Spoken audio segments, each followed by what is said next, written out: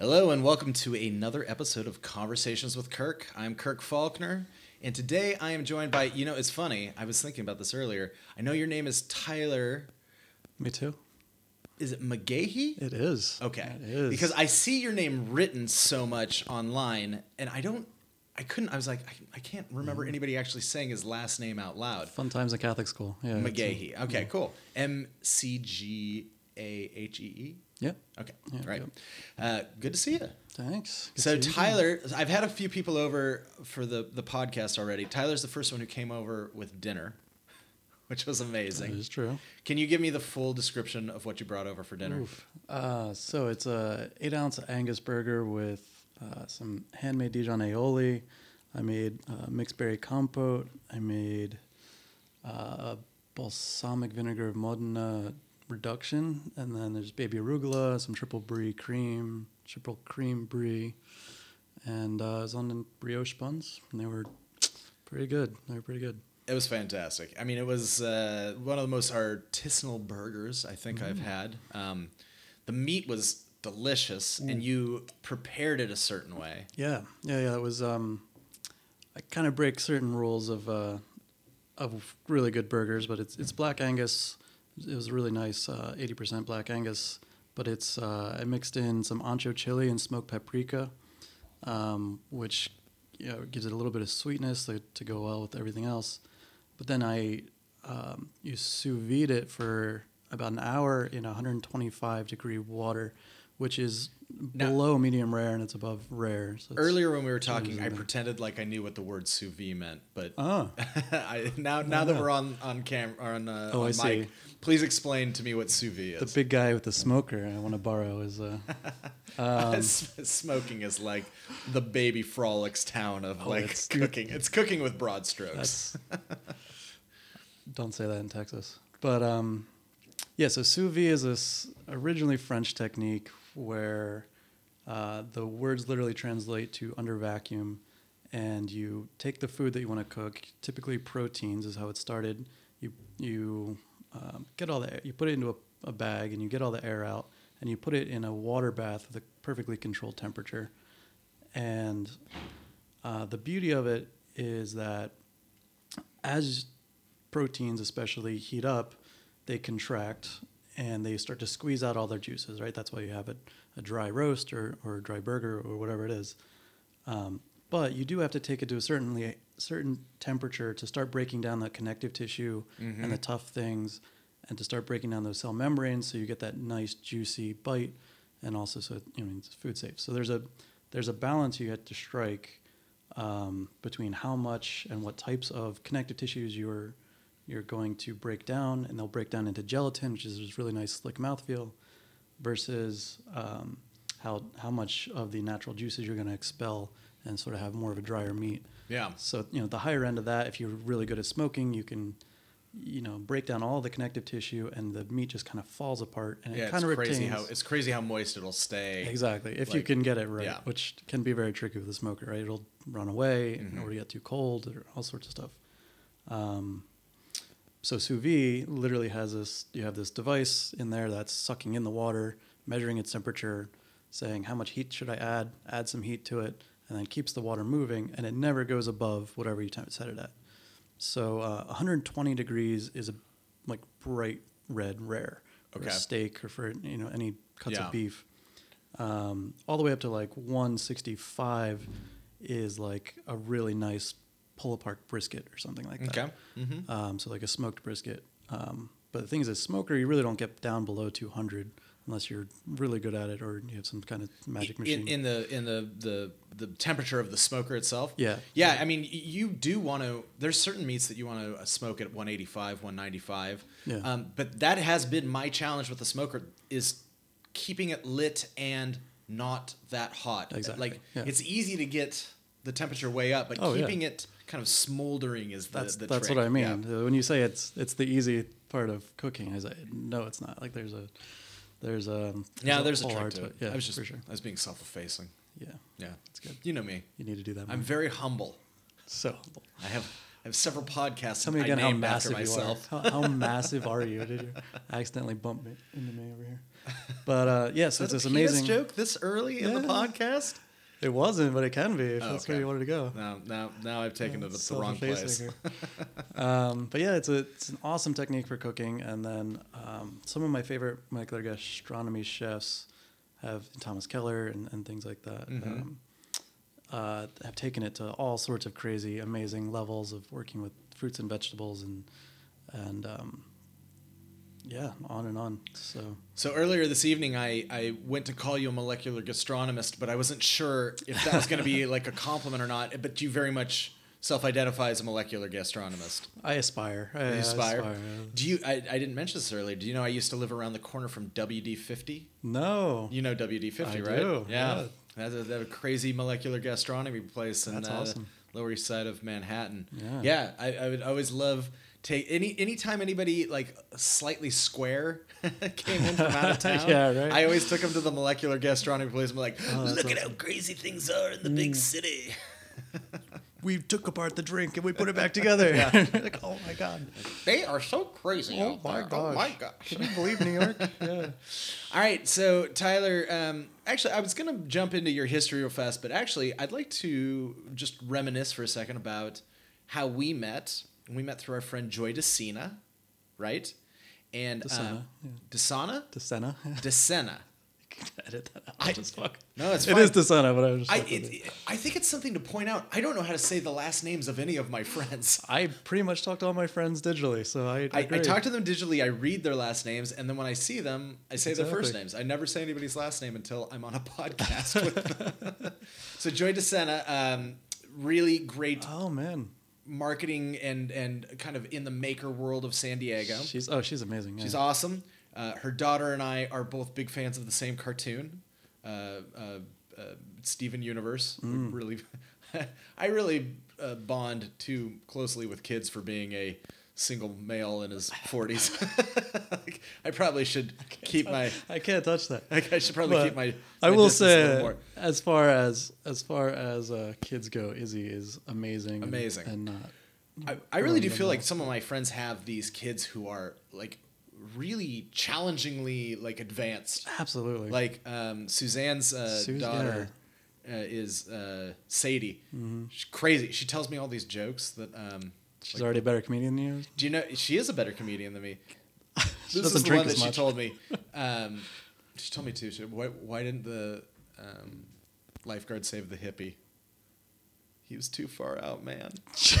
And then the other one she told me, which I hadn't heard up to that point, was, what's a pirate's favorite letter?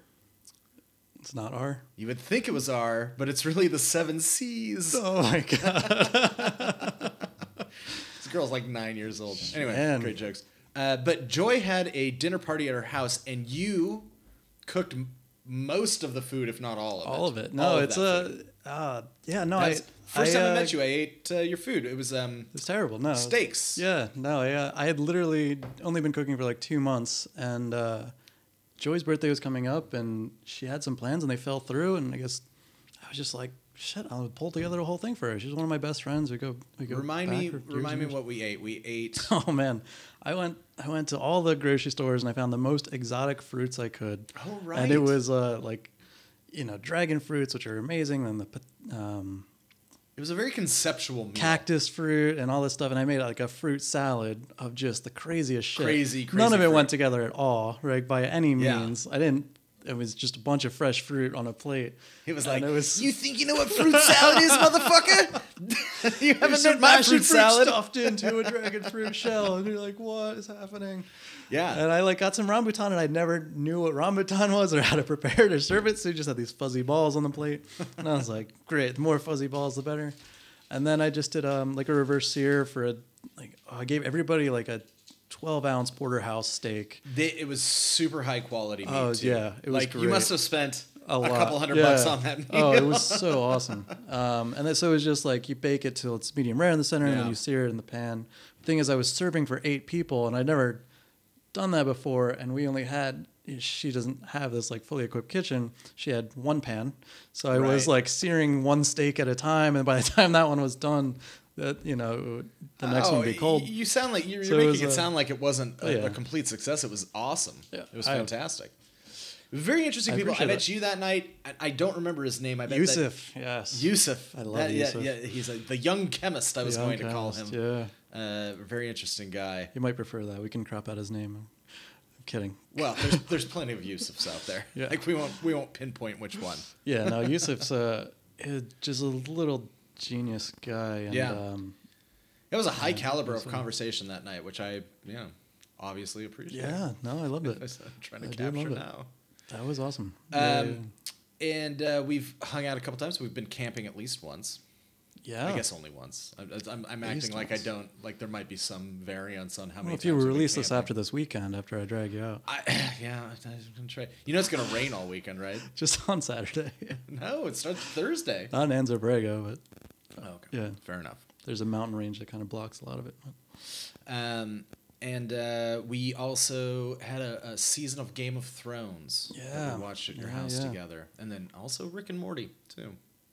Yeah, I honestly Some good ass TV. in good our- TV. Yeah, the thing with those events is like we never actually sat and talked to anybody. We kind of just like it's a weeknight or Sunday night. We're gonna Yeah, it's tough. show up, watch something cool. Like great, I Yeah. had this whole great setup, but then everybody kind of left, and it was like, oh It's tough, man. They should put the really good TV on Saturday nights so that like people can get together. yeah, and Friday hang night. Or, out, yeah, talk about it. I afterwards. understand, like we don't go out to clubs anymore at Yeah. our advanced ages. So I know a little bit about you. The audience obviously does not. One thing I would just like to point out that is pretty obvious after everything you just said about that food is that you're an engineer. Yeah. Would you call yourself a mechanical engineer first? Um, Which kind of engineer would you Yeah, classify yourself as? I usually say robotics. Robotics engineer? My degree was mechanical with a concentration in aerospace, which led me to drones, which led me to robotics, and I've been doing robotics sort of ever since. Do you want to say what the outfit you work with right now is, or you don't have to? Sure. No, I'm really proud of it. There's this studio here in San Diego called Basil Studio, and they're design and fabrication studio, and they make some of the most beautiful restaurants in the world. Like, they literally have winning restaurants for. I think they're unmatched in San Diego right now, right? Oh, absolutely. They have turned San Diego into a restaurant city single-handedly. Just a brilliant team of designers and just incredible fabrication capability of woodworking and stuff like that. And the founder had this vision of, after one of our last projects is just so mind-blowingly beautiful with this Italian marble and these wooden blooms that reach from the floor to the ceiling and brass everywhere, and just this kick-ass concept of like these high-end bartenders and in tuxedo tops and then shorts and Converse, and just like a lot of tongue-in-cheek. There's like portraits of Ja Rule and like Biggie on the walls, and then there's like a giant bandsaw. They were like, where do we go from here? And he had been percolating this idea to have these interactive spaces and or not interactive per se, but living spaces that changed, and they weren't just a static thing you look at and you go back 5 times a year and they're the same thing. Right. So it's an evolution of a space. He hired a couple people to try to execute that vision, and one of who was on the podcast already, Travis, used to work for Basil, right? Travis was fabricator. One of their lead fabricators. He wasn't really there to integrate technology. No, you're the you're the brains. He's the guy Oh, throwing things together. But For sure. same company though. Same company. He's not there anymore, but he was there for a while, right? Yeah, absolutely. That's actually how I got the job. The boss man came down and said, "Hey, I'm looking for somebody who can really lead this." And I had just sort of shut down my third company, and I was looking for something more creative after coming out of a really hardcore coding, intellectual property, drone technology play. Basically, I walked into this job interview, and he was like, "Oh, I got these kind of ideas," and I was like, "Yeah, I can do this." He's like, "No, I get it. You can do this stuff. Like, I've seen your resume. I looked you up. Like, you can do this stuff. Like, let's just talk shop." And like him and I just hit it off, and it's been amazing. So I'm running a new department of this company that is integrating interactive technology with architecture and design, and it's just awesome. Like we're doing this installation in Little Italy, where literally the entire facade is made up of these 24 motorized panels that are about 14 feet tall, and they fold up and out. So they sort of shoot out of the building by like 7 feet. And literally all day, the entire facade of this building is dancing. Like your fingers sort of wiggling. I feel like Little Italy as a whole neighborhood owes a lot to this company. What is it? Basil Studio, yeah. Basil Studios. I mean, it's got to be 6, 7, 8, 9, something like that. Absolutely. I mean, yeah, the big ones. I mean, you got and it's funny because Ironside, every time I can always tell when I'm in one of them, even though shut up.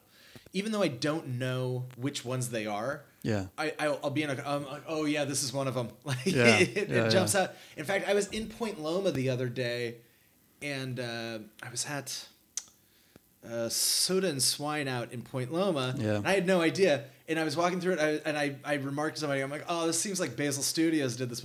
Oh, they did. I'm like, oh, there you go. Yeah. There's just a level of fit and finish. It was when I saw the sophistication the table of the design that was like 25 feet long and was a giant foosball table. I'm like, yeah, this is probably. Oh, it's amazing. And so that's the beauty of it. Is they're not just typical architects who they get to draw out this design and then they hire a bunch of people to build it.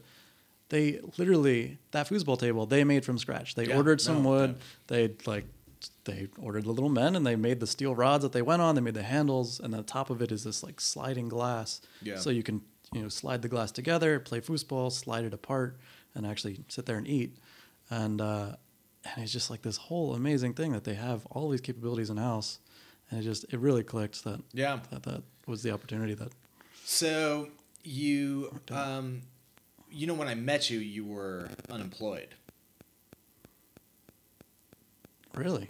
Yeah, you were in a moment of unemployment, and you felt a little listless at the time.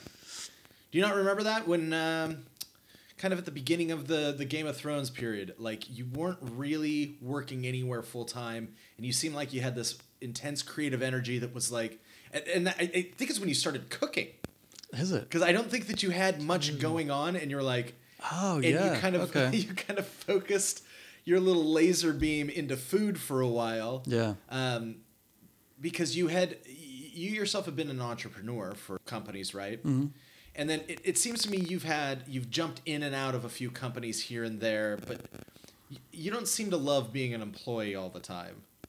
No, yeah, I did corporate, man, and that was just like I had it as well as you can have it as corporate. Yeah. That early, I was running an R&D lab for them, and they said like they gave me a job, like they hired me. So you know how corporate is. They put in this requisition to start this position so that they could accomplish a certain task, and they thought it would take 12 months. And I show up and I do all of it in a week because they don't realize how fucking easy this is. And so then they're like, well, what do you want to do for the rest of the year? And I was like, let me just like build shit and help you guys do better stuff. And that was awesome. And there was just, so I would just go around, and they sent me off to these trainings, and that was great. Learned Six Sigma and all this stuff. And did you learn Six Sigma? I did. I'm so proud of it. I'm actually very interested in Six Sigma. Yeah. Because it's kind of the corny old guy, like old corporate. It is like a motivational type thing, but I think it's really interesting. Like you should learn the real engineering that's behind it, because that's why I had to learn the real engineering in school, and that was so much more engaging and interesting. It's really about like, what would you say? Okay, this is my impression of what Six Sigma is about. It's about like doing a job and taking that to like another level of consciousness. Like some people do a job, but like you do a job. You really do. Yeah. You like do the shit out of that job. Absolutely. I mean, that's an ineloquent way of saying it, but like it is kind of like a way of taking all performance to some nth degree that you didn't understand before. Is that around the idea of it? Pretty much, yeah. It's a system of tools to help you get to Six Sigma level variance, which means about, I forget what the number is, 4 in a million parts are bad. Oh. So it's especially tuned for mass production and things like that. But have you done Landmark? No, it's a no. All right. Well, you have your Colts. I have my Colts. No, well, I have my Colts. But one of these conversations, I'll find somebody who did Landmark, and we'll go in a. Is it a Mormon thing? No, it's not a Mormon thing. It's actually I lovingly refer to it as Scientology light. Love that. Yeah. Yeah. I can see that. So, the way that you talk about your current job is much different than I heard you talk about employment in the past. Because when I met you, you were, I want to say jaded, but I would almost say maybe a little disillusioned, a little hurt by some experiences. Let me just tie up the loose ends on that corporate. So Please do. Yeah, so I basically had identified this thing where we were making, what was it, electromagnetic shielded windows for like aircraft, for military aircraft. So they had to meet all these military specs. And the way you do that is you're basically building a Faraday cage. So if you surround something in metal, it makes it really hard for radiation to get in and out, or conductive material at least. So what they're doing is putting a conductive coating on this window, and you need to connect that conductive coating electrically to the rest of the plane. So you have what's called a bus bar on the edge. A bus bar? Bus bar, yeah.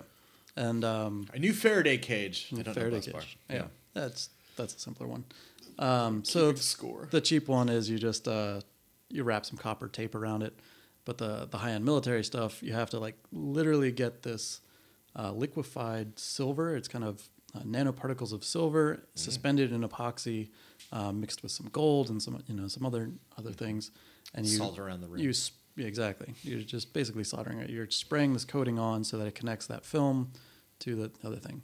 So the thing is, like, the way they did this is they got somebody who hadn't graduated high school to take this $10 air gun from Harbor Freight and just load in this liquefied silver, and just spray a huge, like, just mass of it. Just a big wave of this stuff in the spray booth.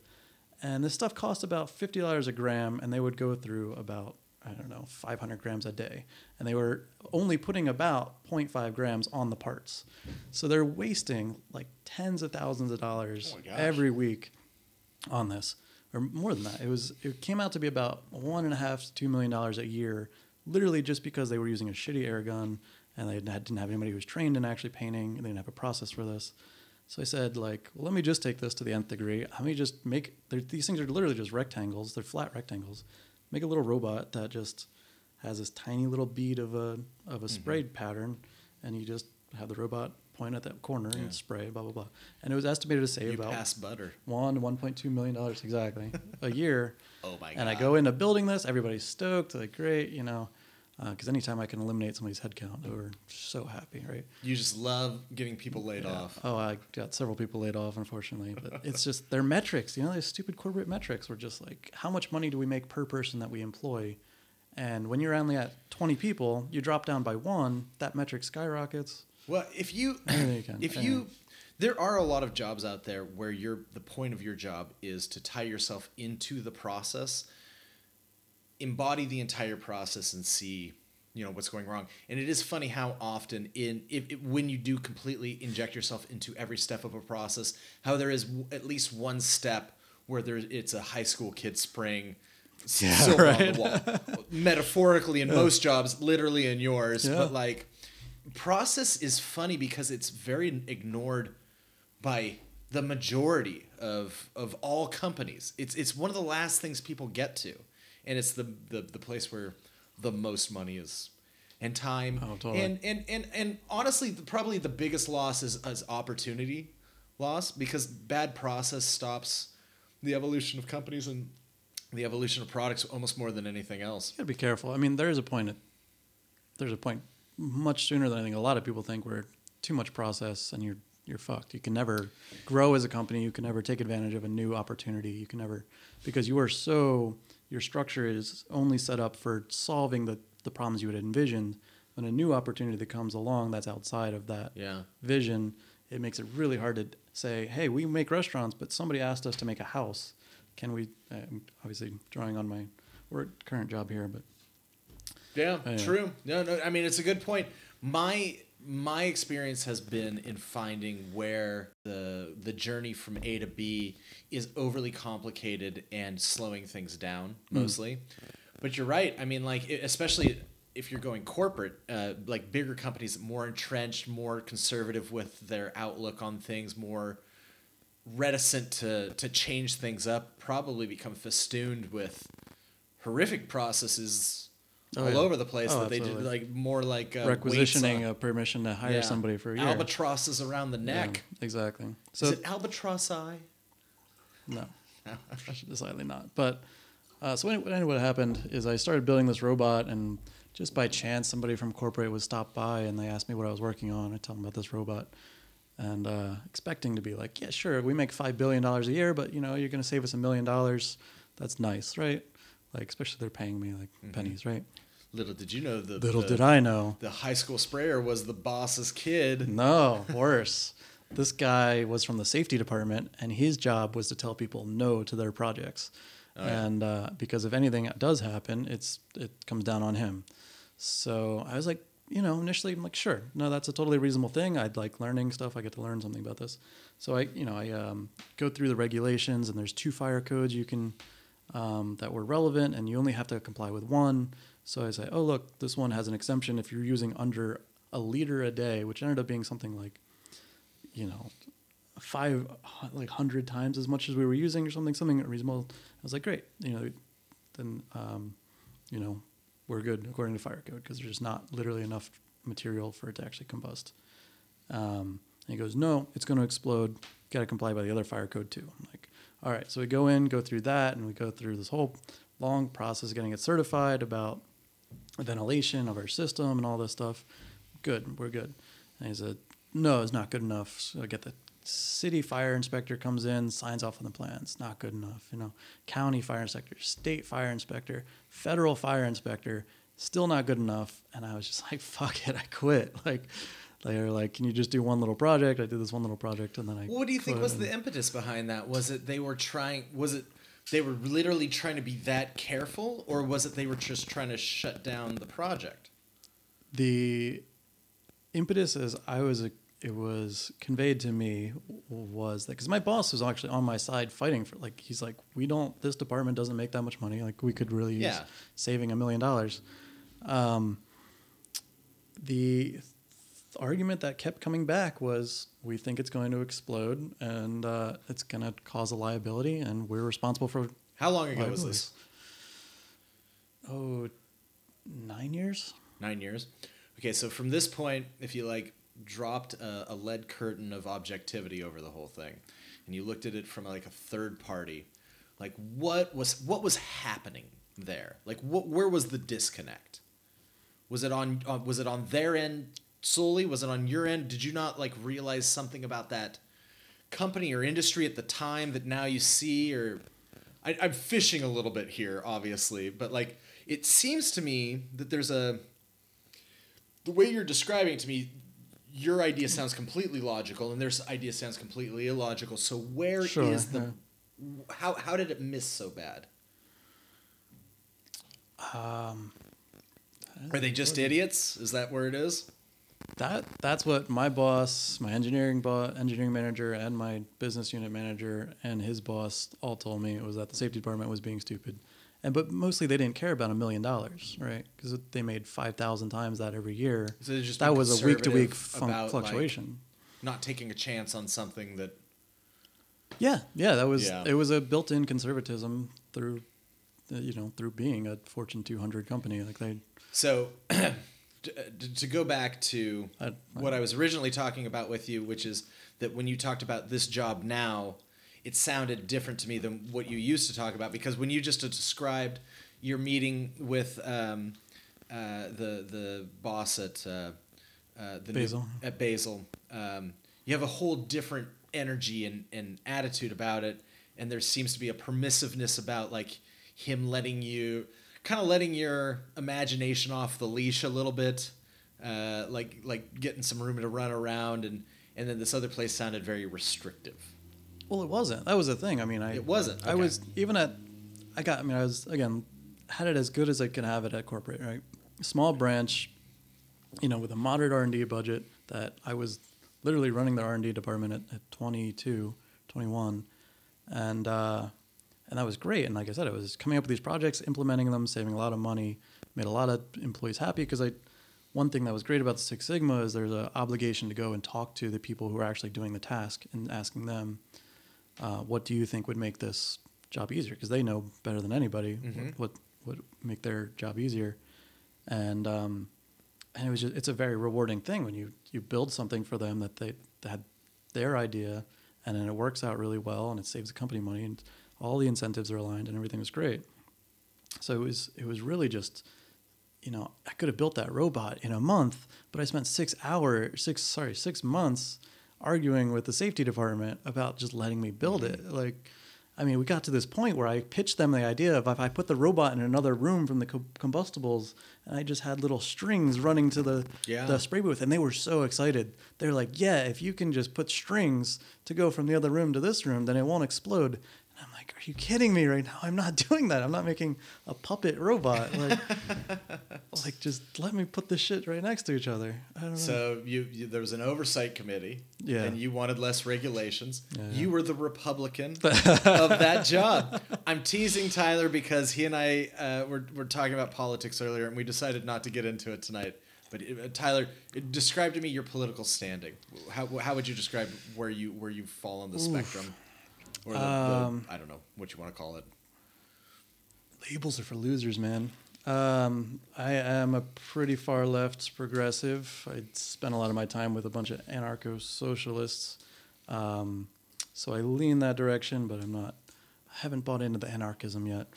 Anarchy's a funny concept. I mean, I was a big punk rocker when I was young, and the idea of anarchy really appealed to me. And I'm sure there's books that give a really good justification for anarchy. But from what I have gleaned as I've grown up, is that chaos and anarchy tend to lead to a lot of violence and misery. That's speculation. You don't know. Not completely. Not completely. I did live in Siberia. Yeah. Oh my God. Yeah. I haven't seen anything, and maybe if this podcast gets out to some people who want to send me some anarchist literature. Maybe if you want to send me some anarchist literature, I would read it. Other way, I want to. But I do believe understand more. I do believe anarchy. I don't know. I just don't see. I don't see how it connects with the ideals that most people ascribe to it. Like people ascribe equality and egalitarianism to anarchy. I will tell you the closest that I got to it. So over the winter break, my dad and my stepmom, my little sister, came and visited and stayed with me. And I took them down to Baja, and we went to one of these museums. We're those kind of people. And it was a Catholic mission turned into a museum. And you can tell that it was a Catholic mission turned into a museum by the Catholic mission. Mm-hmm. Because the story they tell about the history of Baja California is there were a bunch of savages, and they were doing awful stuff, and we sent over all these conquistadors to convert them to Catholicism, and they Who were the inhabitants of Baja California at that time? Just a bunch of indigenous peoples similar to our Native Americans and Native North Americans and things like that. So they were living. They of Mayan descent? That north, or is that further south? Oh, I can't speak to exactly that. I know it was Anasazi, and there a number of tribes. I don't think the Mayan Empire. This is definitely not. Is this pre-Spanish invasion? This is the time of the Spanish invasion. This is the Spanish invasion we're talking about. So basically, you have a whole series of tribes who are incredibly peaceful, very in touch with nature. They have no sense of ownership of the land, and they're not filthy capitalists, and they're living, to me, what would be an amazing, human life. Yeah. And then you have these Catholic capitalists who, because they've acquired all this wealth, they can build these boats to ship around the world with, soldiers, and they come and rape and kill and enslave all these people.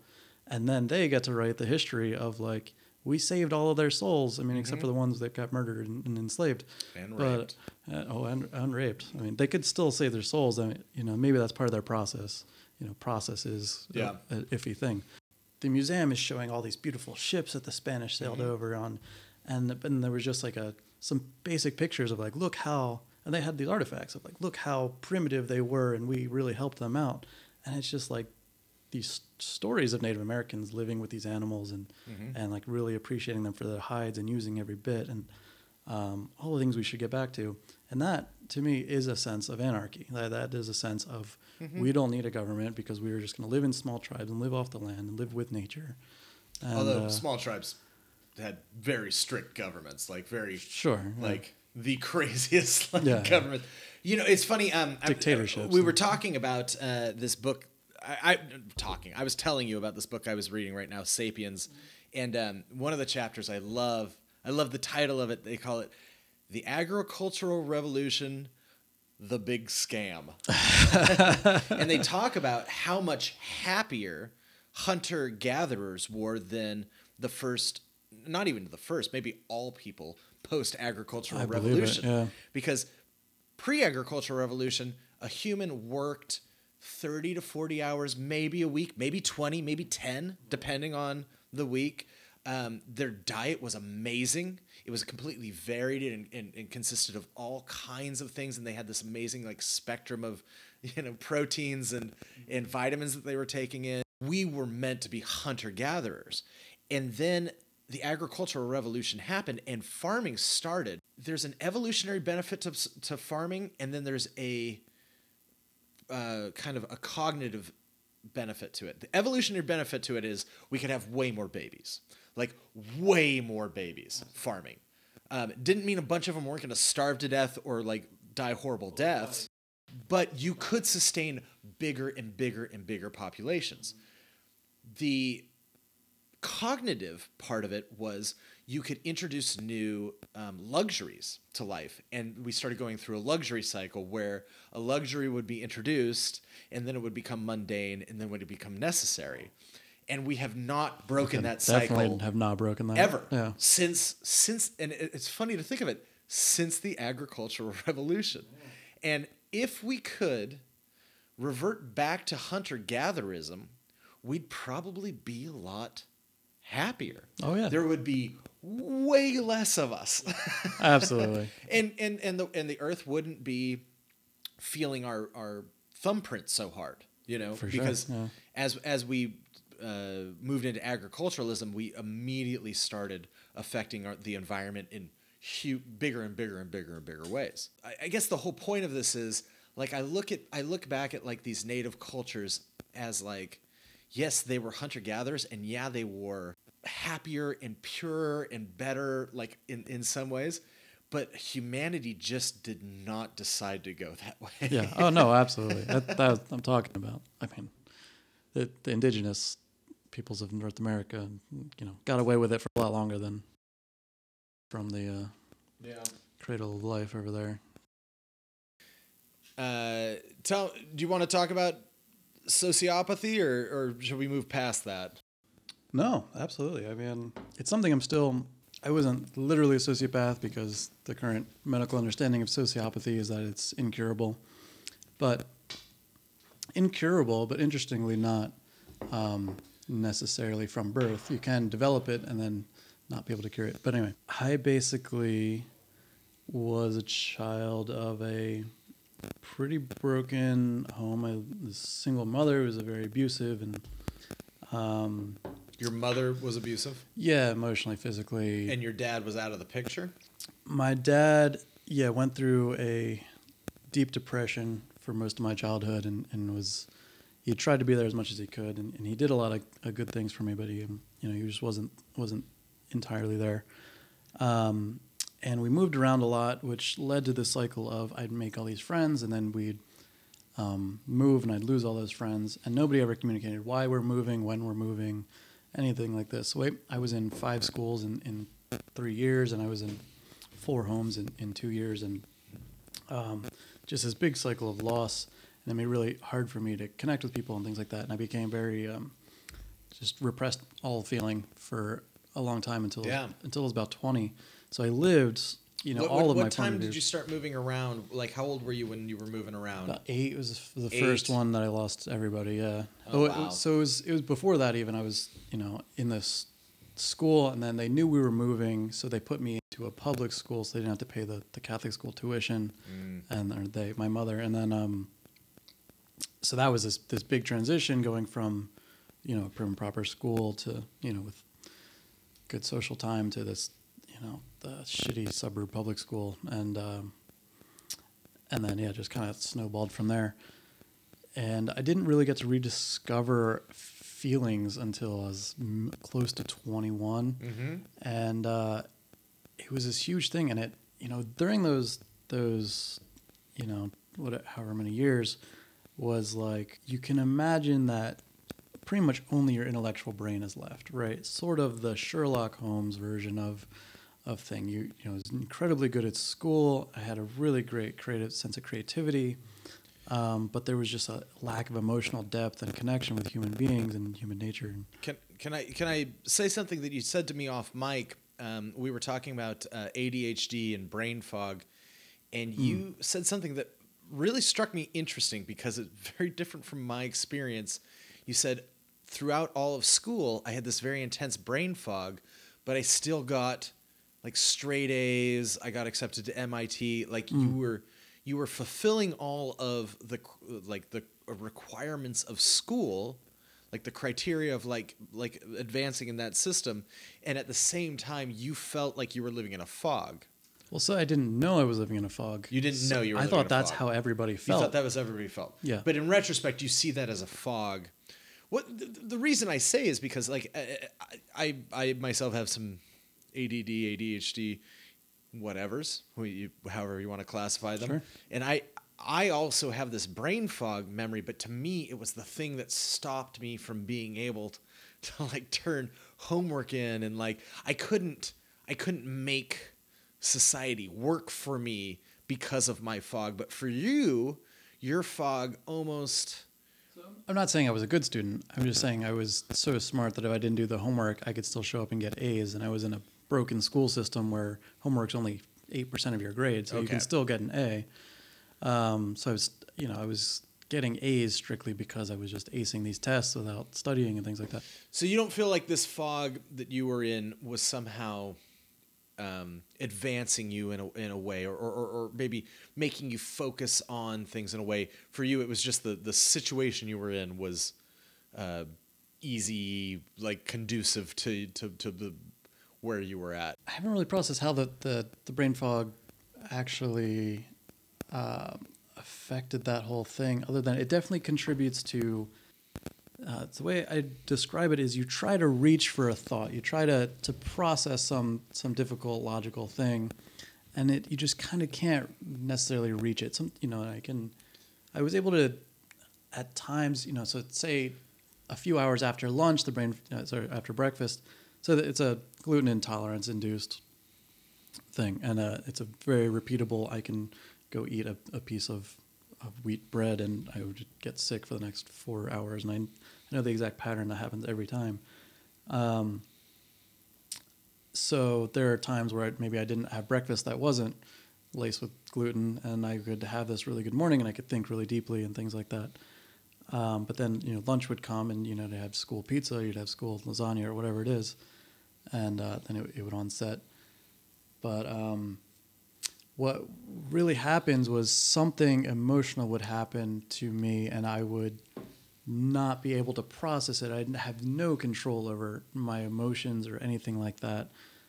So all that would ever come out was this anger and repression, and I would just keep everything down, and I would just keep, maybe I let anger out, and that's it. And that's not a good way for making friends, especially after, you're the new kid and you've just been suspended. I got suspended so many times, but luckily my school didn't keep records of suspensions, so college applications get a lot easier. Did you find yourself being a loner a lot? Like, Yeah. I sort of knew everybody, and I was on okay terms with everybody, but nobody would invite me to a party or anything like that.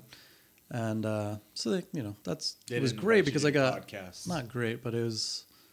I describe it as being raised by the internet. It was like I fell into 4chan in the early days, and it was bad. I mean, it was such bad stuff. I watched so many people get murdered. I watched so much bad stuff. I just turned 28. 28?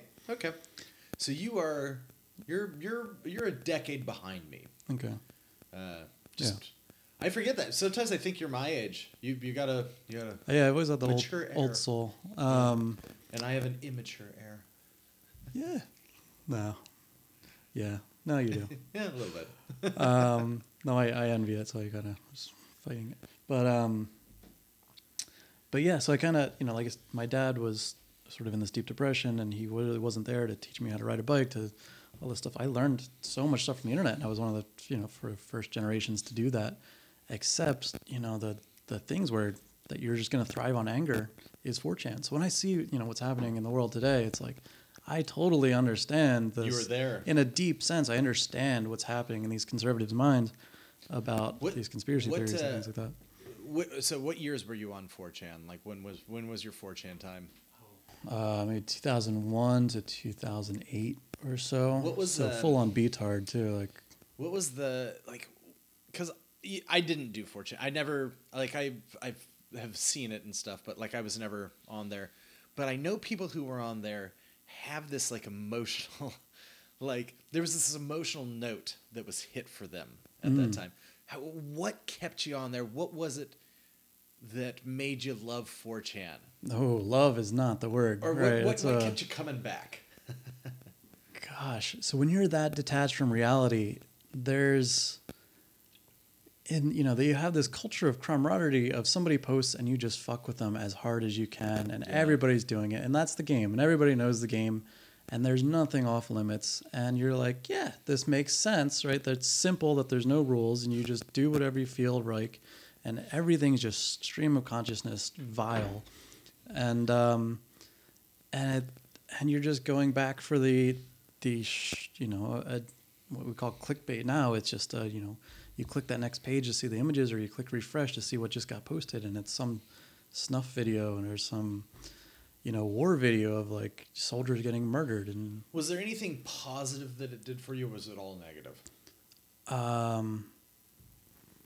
Positive, that directly, no. I mean, indirectly, I've learned a lot from that experience, about myself, about other people, and seeing things from some pretty dark perspectives. But so the way I came out of that what I tongue in cheek refer to as sociopathy was studying, again, just being 100% intellectual. That's how I thought of myself. Was I have zero aspects to my humanity except for this intellectual self, and all I care about is how smart everybody is, because that's the only aspect to me there is.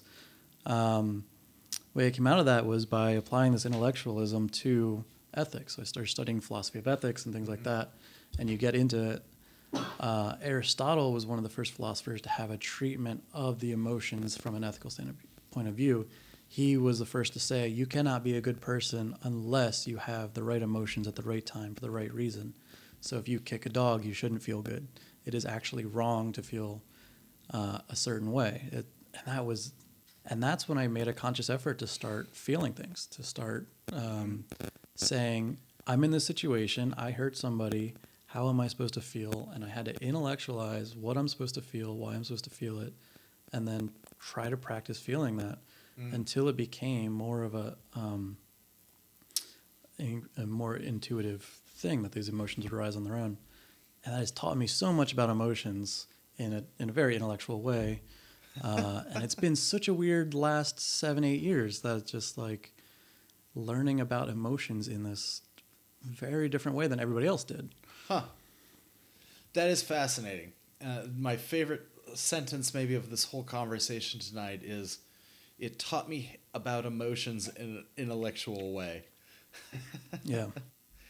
That does describe you in a really interesting way, because you do have this kind of bleeding heart feel about you. Oh, do I? I take that as a compliment.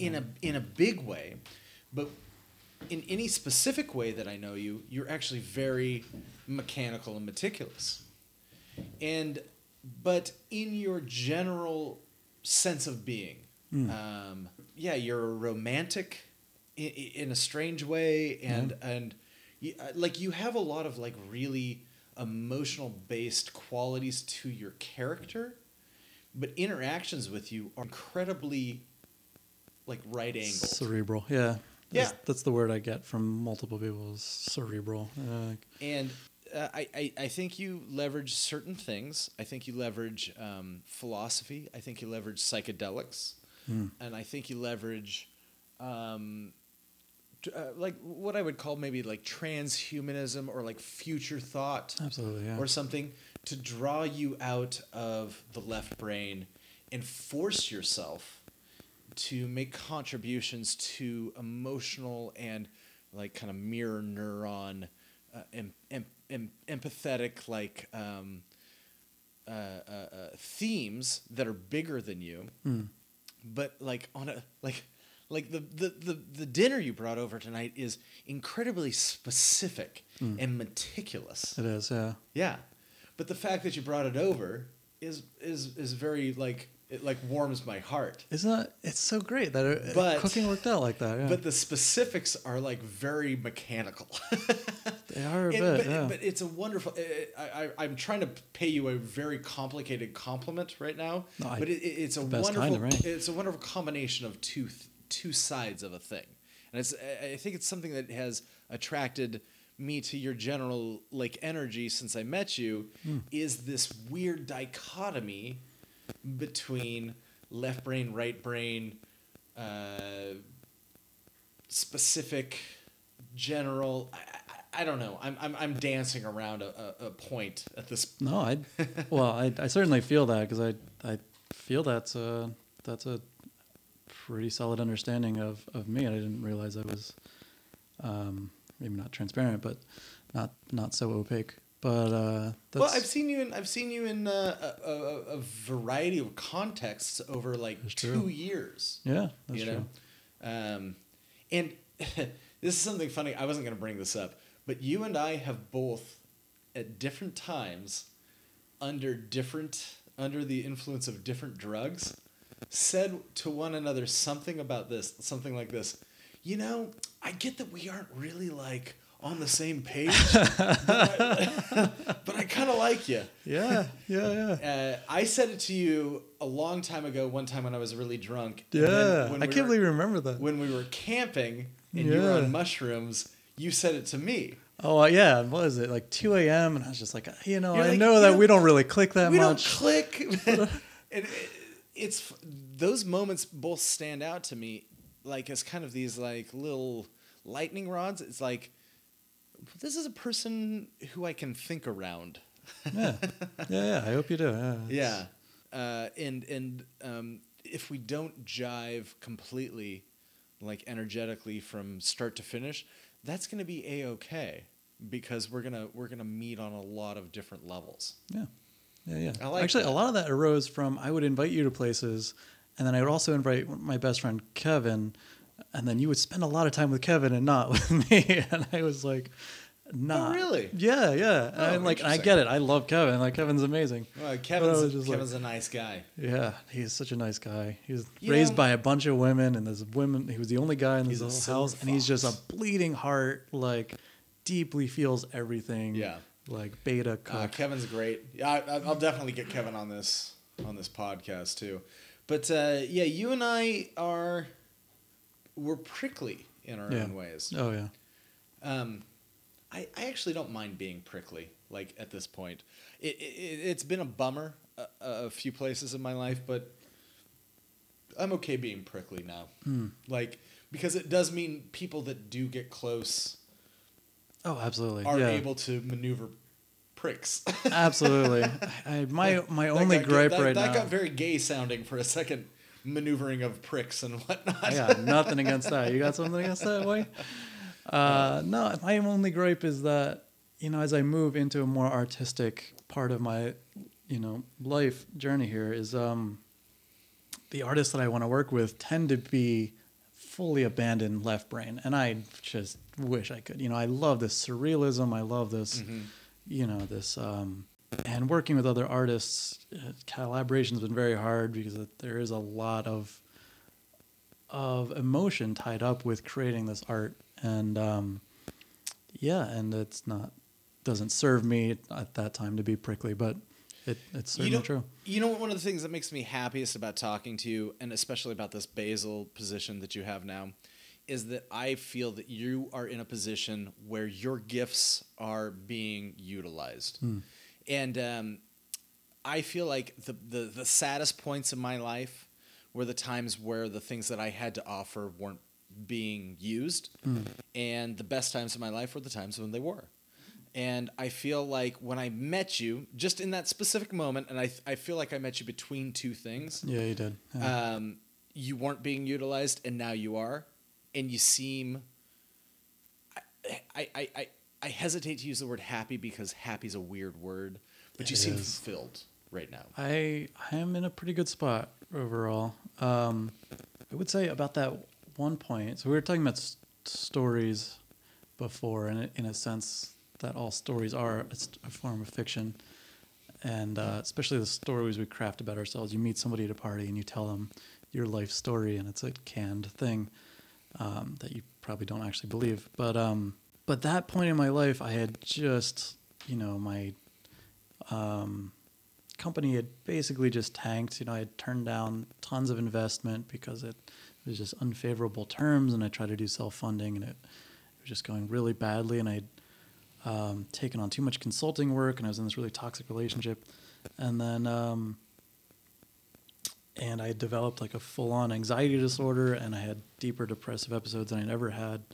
Yeah, I don't know. It was utilization maybe wasn't on my mind. I hadn't felt as fulfilled as I do now, probably ever. Yeah, which is and that's sort of an okay thing when you've never sort of tasted what it's like. It's sort of, to me, to go back to, say, or not go back to, but if I were to take a job at Qualcomm or something like that, like, oof. I interviewed at Qualcomm recently. You're living the corporate life right now. I'm impressed. Well, yeah. Yeah, that's another level. That's like getting invited into the middle of the Borg, the square. Yeah, right. I mean, like, Qualcomm, Jesus Christ. If you want to drill down into the center of the human microchip, if I could qualify it as something, wow, it was overwhelming to me.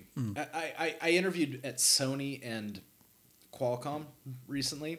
Sony wasn't as bad. There was aspects of it to it, but it was much broader, a lot more like, I don't know, humanity. Yeah, no, I feel like as a company they have a lot more heart than Qualcomm. You get drawn into the inner workings of Qualcomm.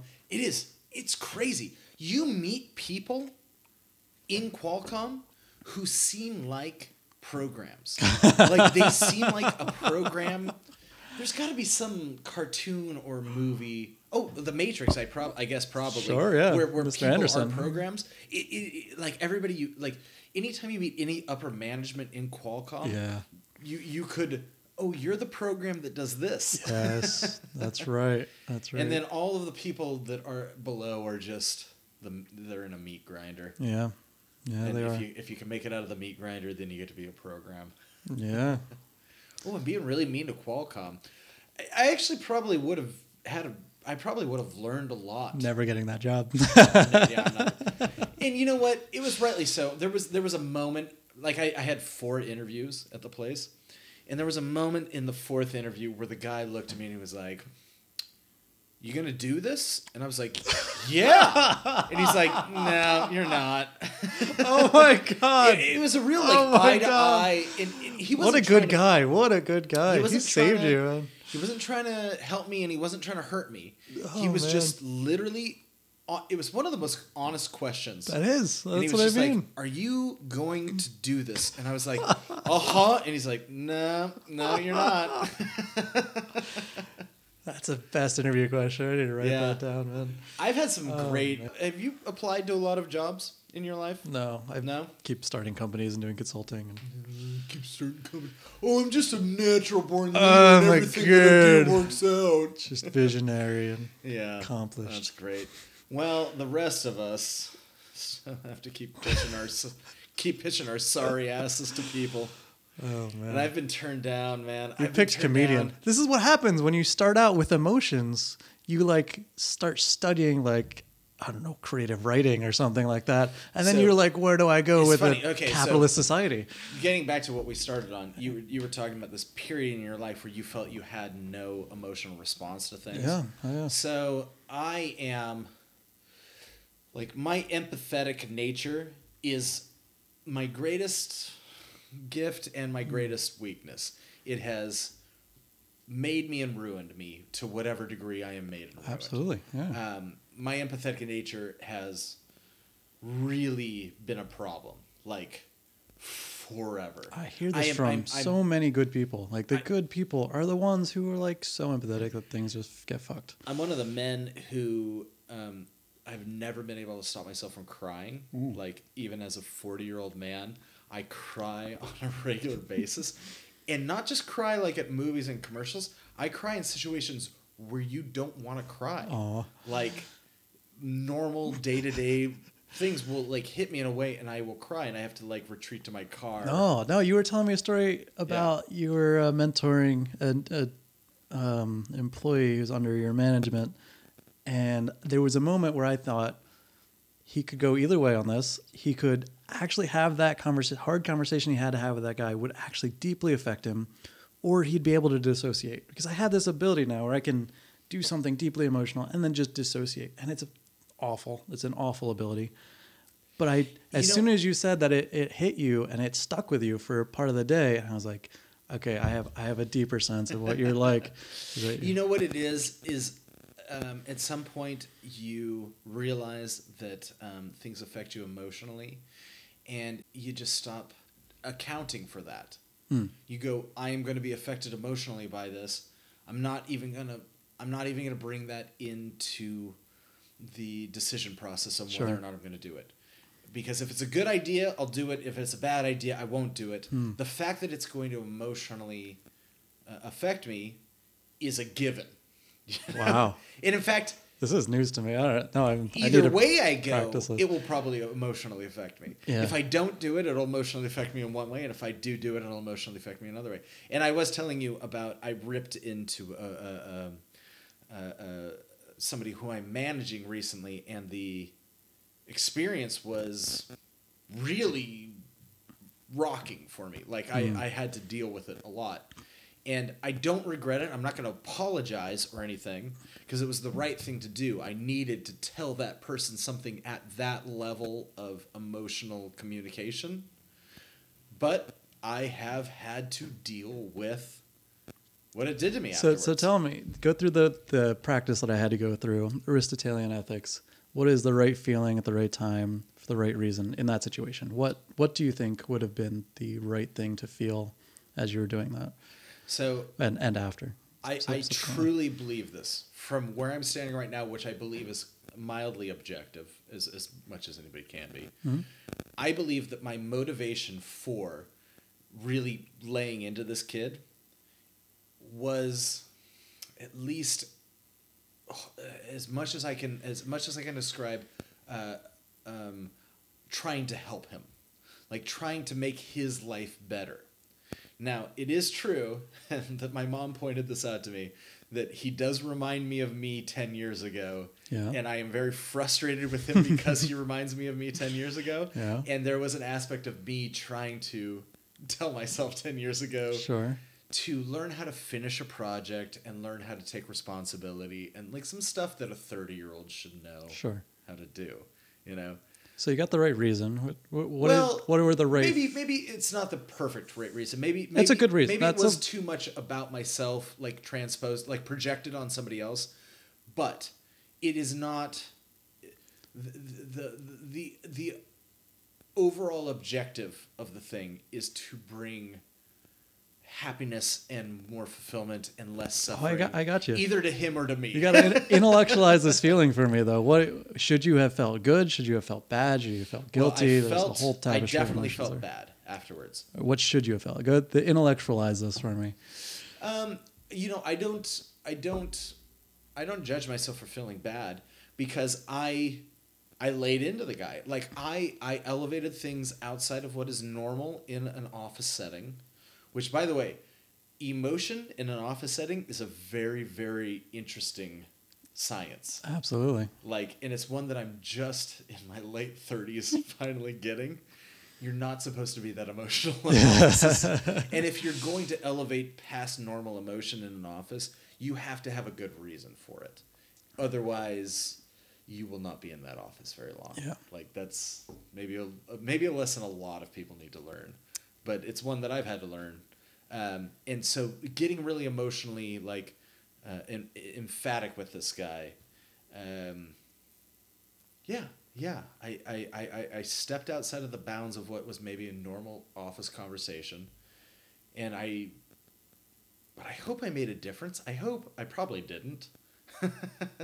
Just in the way that things go, but I tried to make a difference in the way that this guy's life was going. I hear you. No, for sure.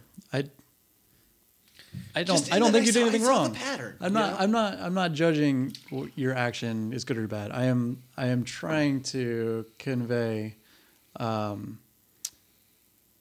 situation like that is emotionally fraught, and to my opinion, I think, yes, you should feel bad for being so hard on this guy, and you're going to evoke some really painful stuff for him in order with a very good-hearted goal. And I think afterwards you should probably let that bad feeling go more quickly than if you had just hurt him out of anger or hurt him, for some other reason.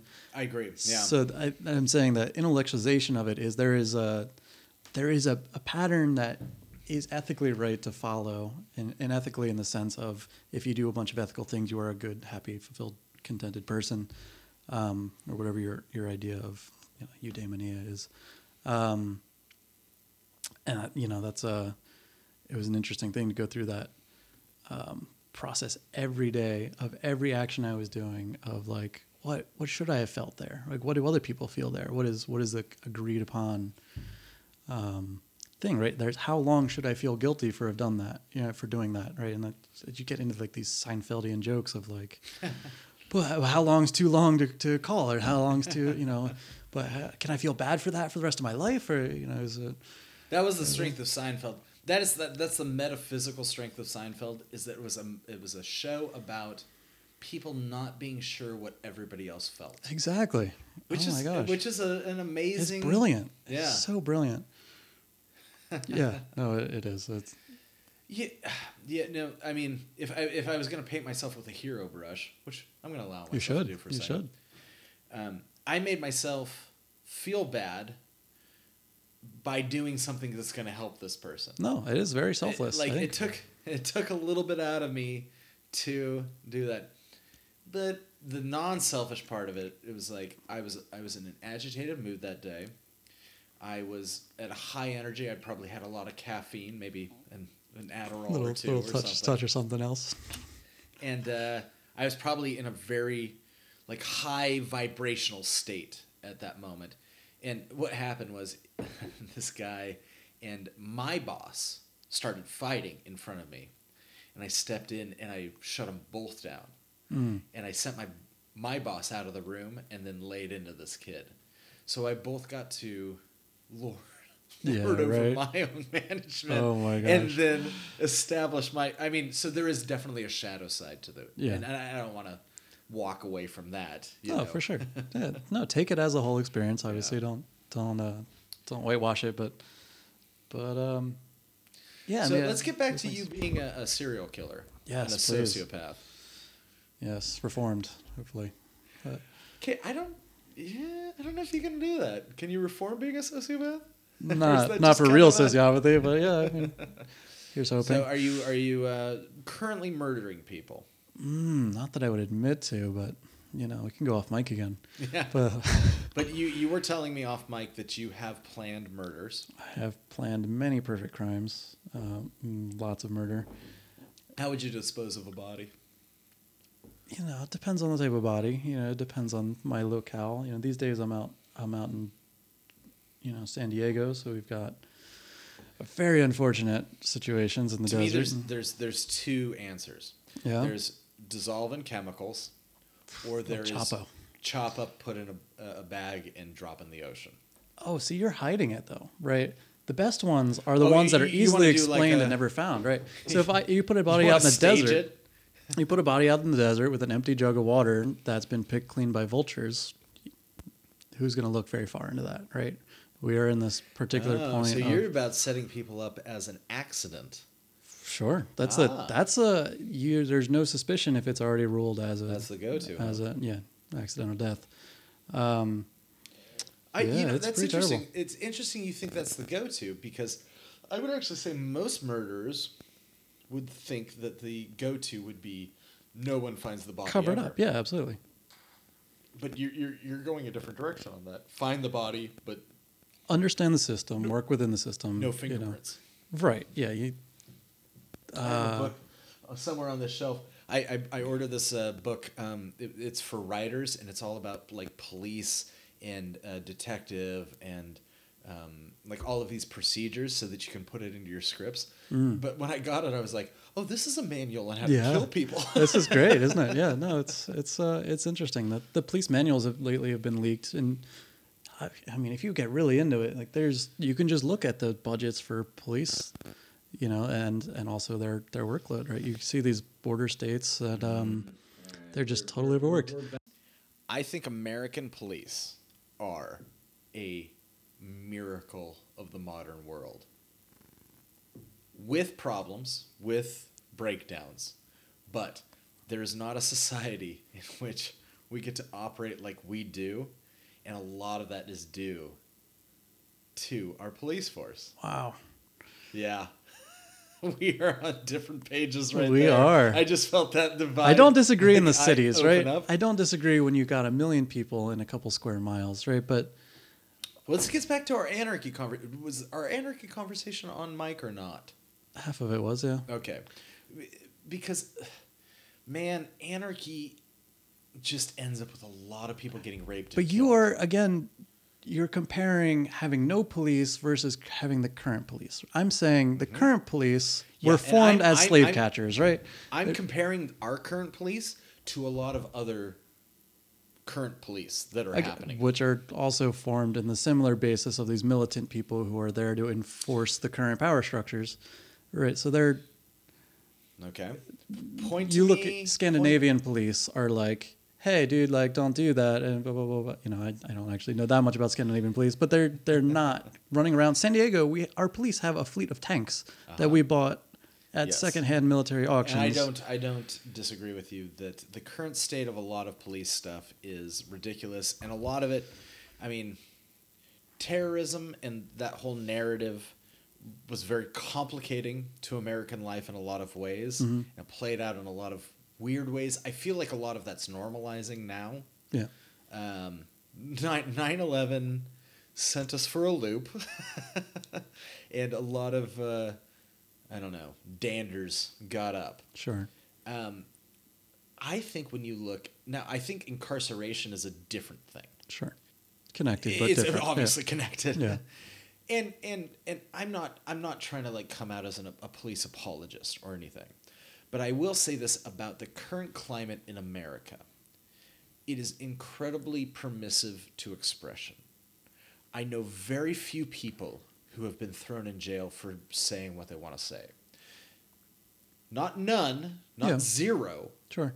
but for a civilization, doing pretty good. And also, I think But that, thrown in jail is different than being suppressed. okay. Right. I also think But that there are less. I think there's less police violence and less police murders by our police than, and there are a lot. Mm-hmm. I think there was 900. And in fact, I think I know the number. I think there was 970 people murdered or killed by police in 2017. 17 and about 1,200 to 1,200 in 2018. That is including armed and unarmed. Okay. Yeah. And you know what? You could challenge me on some stats on that, and I No, would it's have to a- acquiesce, it's a right? few people every I've day, actually yeah. been looking into death stats a lot recently. I know 17,000 people were killed in America in 2017, and I know a lot of the breakdowns of it. And 17,000 people is a lot of people to be killed. Sure. I know, what's the number? Shit. Oh, it's something, I think it's 95,000 people killed themselves Yeah. versus the 17,000 who got killed. Agreed. That's something to point out. Oh no. Go ahead. We are so much more like, I'm switching channels there for a second, but I mean, that's just capitalism. I mean, 17,000 people. it's these what was luxury the- cycles. What's the 35,000? I think. Oh, I'm gonna get called out now. Killed by vending machines. No, automobile accidents. 35? Yeah. In America, worldwide, it's way bigger. It's No, like, but 35 relative to, what'd you say, 9 for suicide? no, 95. 95 for suicide. Really? That's Suicide's 2. Suicide's number second. Oh, no. what? I should stop. I thought we were talking about heart disease, and you've got opioid addictions, and you've got All right, maybe top 5. yeah, It's opioid, cancer, heart disease, suicide, and automobile. Yeah. But suicide, no, you know what? Suicide's number 2 for young people, 19 to something. That right, makes more right? sense. We're fucked. Yeah. Yeah, like maybe overall it's not. It's like 39 number or- 2, but it's top. It's 1 million people globally a year. This is all just us bullshitting numbers at each other, so we can. Well, As a caveat to the listeners, I'm not even. we are- I'm not even trying to prove a point anymore. we're getting at a general sense of the suicide truth is so prevalent, man. here. Absolutely. It's Absolutely. What's How your many of thoughts those on were suicide? framed by the cops? Probably. How many of them were 95%. framed No. by me? What's your thoughts about suicide? Like when you hear about somebody you know who's committed suicide. Like I just 6 months ago a comedian that I know in New York committed suicide. Oh, man. Really funny guy. I'm sorry. And I don't know. What do you think when somebody commits suicide? What's your reaction to that? So the one that really hit me hard was Anthony Bourdain. That was a crazy suicide. That was wasn't a bad one. it? I have some theories about it. It's the lizard people, but no, Not it was, lizard it was people, the but- cops. Just kidding. I guess I get it. I mean, that's the hardest part for me is that I was in such a dark place for such a long time, and I still get really deep depressive episodes. And fortunately, they're only about down to like 1 a year or something. But when they happen, like I just totally get it. You are in such a painful position that it feels like the only way out is that. And it's if you're thinking of this kind of stuff, like absolutely reach out to anybody, reach out to me. I will be there for you, but do not do that. It's ridiculous and not worth it. There's nothing after that. It just goes black, right? As Rick would say. But Did you ever see that? Did you ever it's watch bad. It's the awful. show John from Cincinnati that was on HBO? There's a beautiful point where this woman's about to kill herself, and this guy appears to her, and he goes, "Hey, are you thinking of killing yourself?" He adopts the tone of like a television commercial. And he's Oh, like, yeah. "We'd prefer you didn't. We'd prefer you stuck around and suffered every minute of this." And that's sponsored by Qualcomm. That's what I would say to people is like, hey, does life seem worth killing yourself? Yeah, it probably is. I'd prefer you didn't. Yeah. I'd prefer you stick around and suffer through every beautiful minute of it and see what happens next, you know? Because who knows what happens next? The promise of next. Doesn't appeal to me at all. It doesn't. It Really? doesn't. Yeah. I No, thought I was laying out some inspirational shit there. No, I'm sure Just for shooting lots it of people down? you are. I'm sure you saved a couple hundred people right there. But no, for me, that would never have gotten through. I think the only thing I would have gotten through was, I think one of the common tips is just wait 10 minutes. You know, things feel a little bit better 10 minutes later after spending some time with people. And Yeah.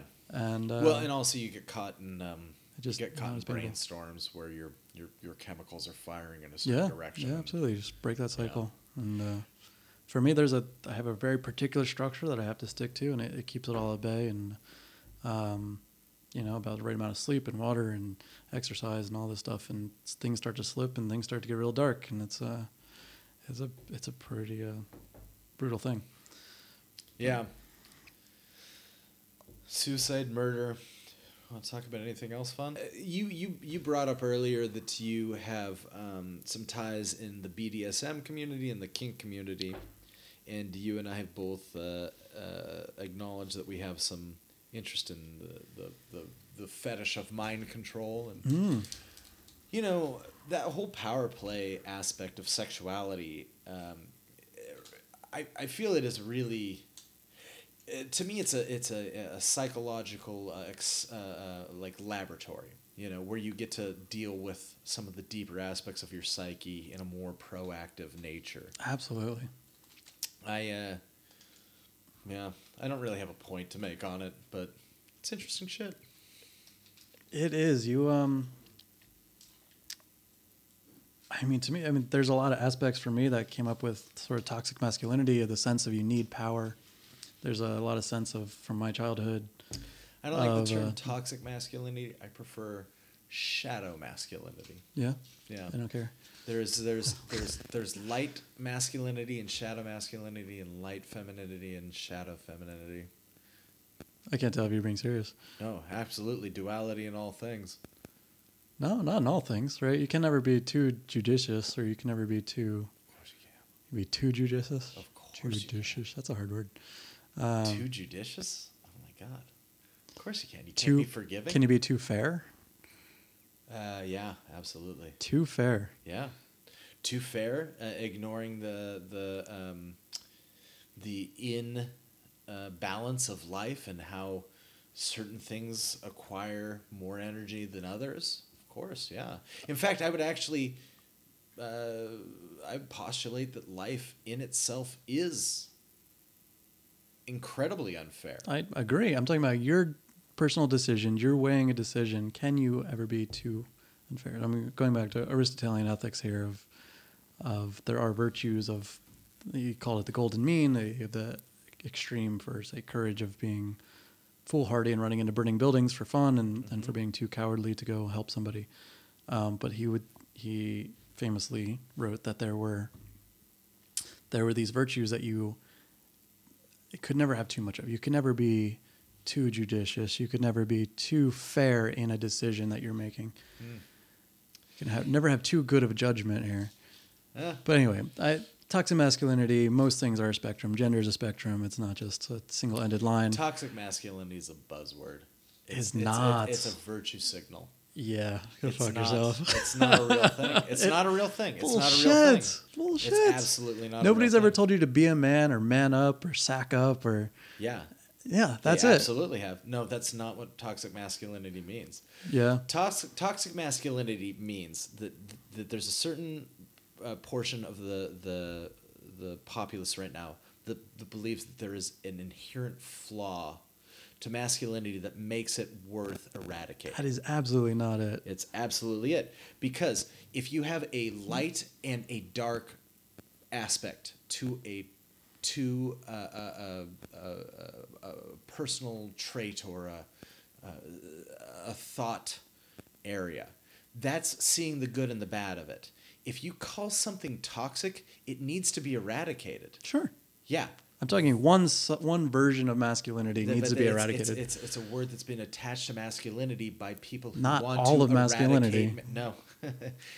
What part of masculinity are people talking about that's not toxic? I'm not talking about a part of masculinity. I'm talking about one version of masculinity that says to be a man, you have to put down women, you have to have sexual conquest, you have to be a man, you have to be repress your feelings and get through this stuff. And if you adopt that version of masculinity as what it means to be a man, it will rot you from the inside. It will cause you to kill yourself. It will cause you to mistreat people and just be an awful human being. But that's a fallacy. I mean, like that is a. All those things that you said are aspects of a person. They can be aspects of a person, but it is by no means the entirety of anybody. Like that does not exist. Doesn't mean it's not real. That just because those aspects. It's a story. Those aspects, an absolute story. As a cluster of aspects of a person, of characteristics of a person. That is a common theme in American masculinity for sure. This is what it means to be a man. It's an expression of traits, but those same traits in other circumstances are virtues. Like the ability to be dominant in one situation is somebody will call it toxic masculinity. Sure. In another situation, it's the difference between life and death.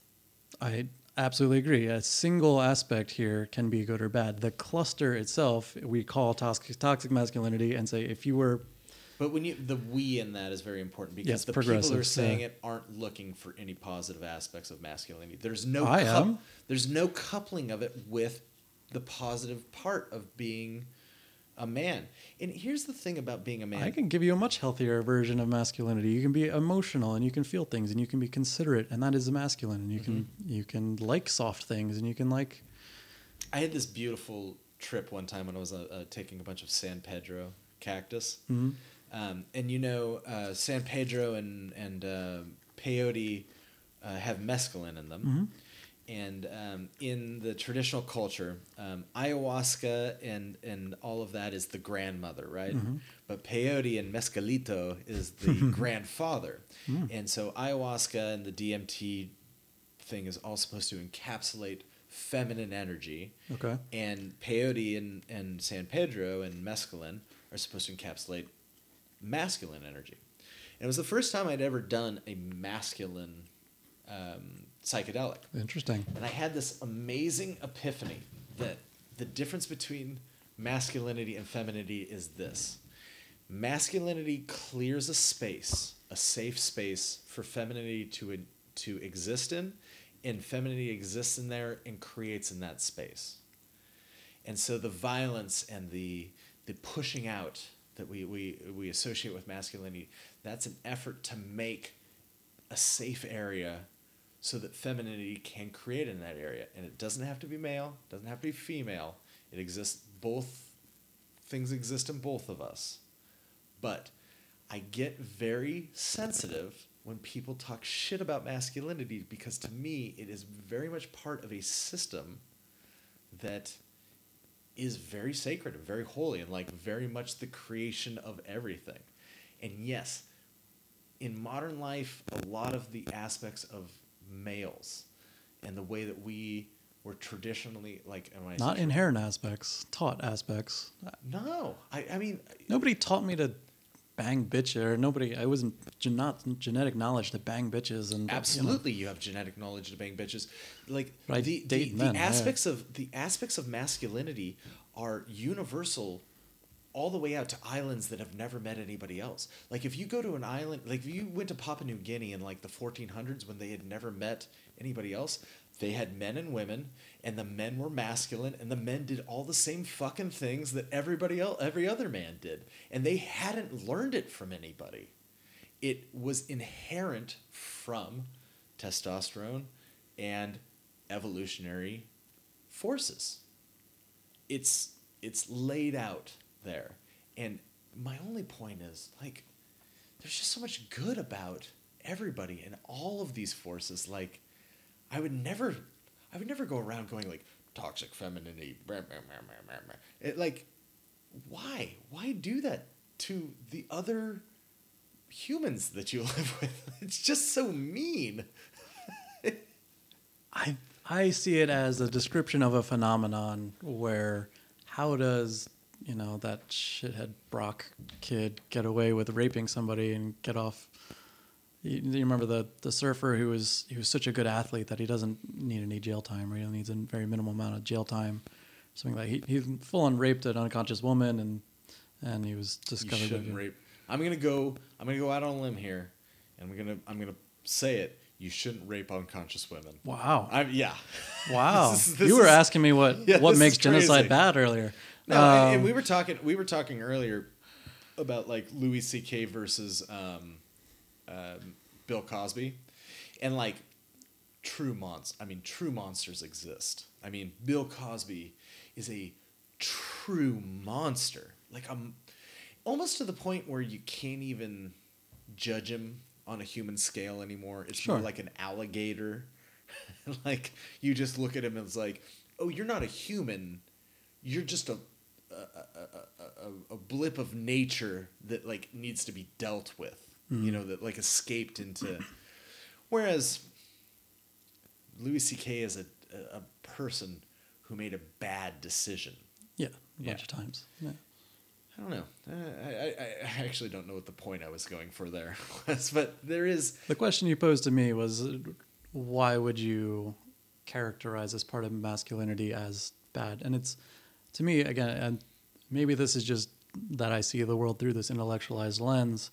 For me, it's a way of identifying a pattern that we see in men who are abusing situations, they're abusing their power, they're abusing other people, other human beings, especially women, and they that cluster that there are forces from our society that have taught them that that is okay, and not only okay, it's a good thing to be this macho, sexual, dominant. And I'm not figure. denying that culture meets biology and like creates something. Sure, it does not push them to be the best versions of themselves or to be, It depends on the context. I mean, for right now, where we are, a lot of masculine traits are losing value, for sure. They are not valued like they used to be. Like, it's not valued to be able to kill somebody in modern culture. Sure. But, you don't have to go very far back to that you really wanted to make sure that the man you were with could kill people for you. Like, that was very important not that long ago. Yeah. And to some people, still important. Sure. That actually brings us totally full circle back to being a serial killer. Yeah. It's funny. Serial killing is almost it's a flip side of protective killing, because protective killing is like, oh, I am capable of fending off intruders, right? Mm-hmm. Serial killing is I am the hunter, and who's capable of fending off me. It is an odd inversion. Because there aren't wolves among people. They're not really. I mean, like, maybe in business or culturally, right. But there aren't a lot of people just roaming around killing. Serial killers do, right? And it's fascinating, enticing, I guess, in a way, but like challenging and. I've never seen the appeal. No, I'd love to hear more of your thoughts on it. Whatever, you said you were the sociopath and you thought of killing people a bunch. Not for fun. Just for practical reasons. Yeah. Oh, yeah, dude. When you're getting your shit beaten out of you every couple days, it's like, yeah. Well, usually when I think it's of a killing protective people, thing. it would be it's killing people almost like as an artistic expression. Yeah. Yeah. I honestly don't really fantasize about killing people I have problems with that much. It's not problems with. I mean, okay, it's problems with, but. You're Serious, okay. You're okay. We're coworkers. So. You're talking about serious problems with. Yeah. I was talking about like Arya Stark. My mental health, was, in serious jeopardy, and this is a way that I saw as out, but obviously I did not act on that. So more really of not even like revenge, but more like solution to immediate problems. Yeah, okay. Absolutely, yeah. Well, actually, then that is more of like a defensive kill. Right. Okay, then not to say that I had, don't have the, kill your boss fantasies that everybody else does, but not these days, but at times, sure. Yeah. It's solving. Yeah, it was a practical thing, but there, what I was getting at earlier was that there's an emotional detachment you need to be able to make that jump. And that emotional detachment is not healthy for you in modern society. No. I don't recommend it to anybody. It's but not. It has been a very singularly unique experience for me. Yeah. Well, they say that there's a certain amount of CEOs and politicians who are either sociopathic or psychopathic.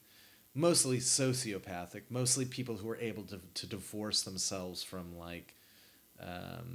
a lot of emotional stimuli and able to like kind of executive functionally keep themselves on a track.